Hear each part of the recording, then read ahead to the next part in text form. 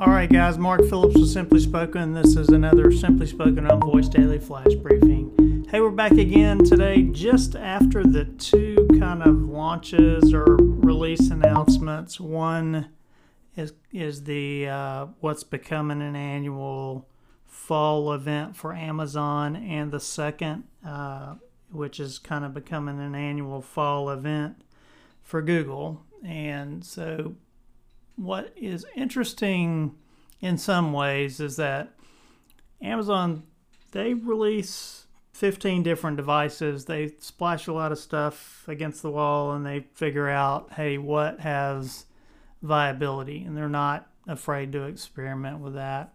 With Google, they release only 5 devices this year. So they've got a phone, some earbuds, a Nest Mini, and a touchscreen laptop and a mesh Wi-Fi router. So that's 5 products. You can count them on one hand.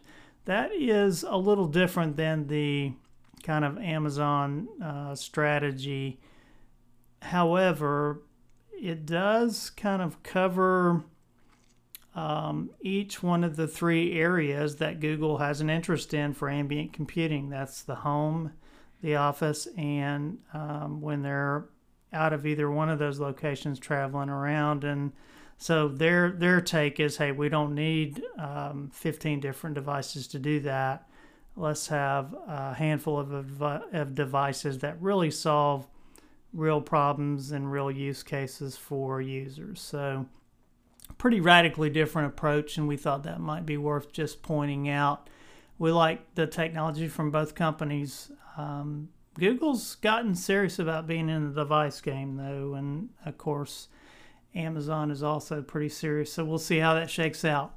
All right, back again tomorrow, guys. Thanks a lot. This is the Simply Spoken on Voice Daily Flash Briefing.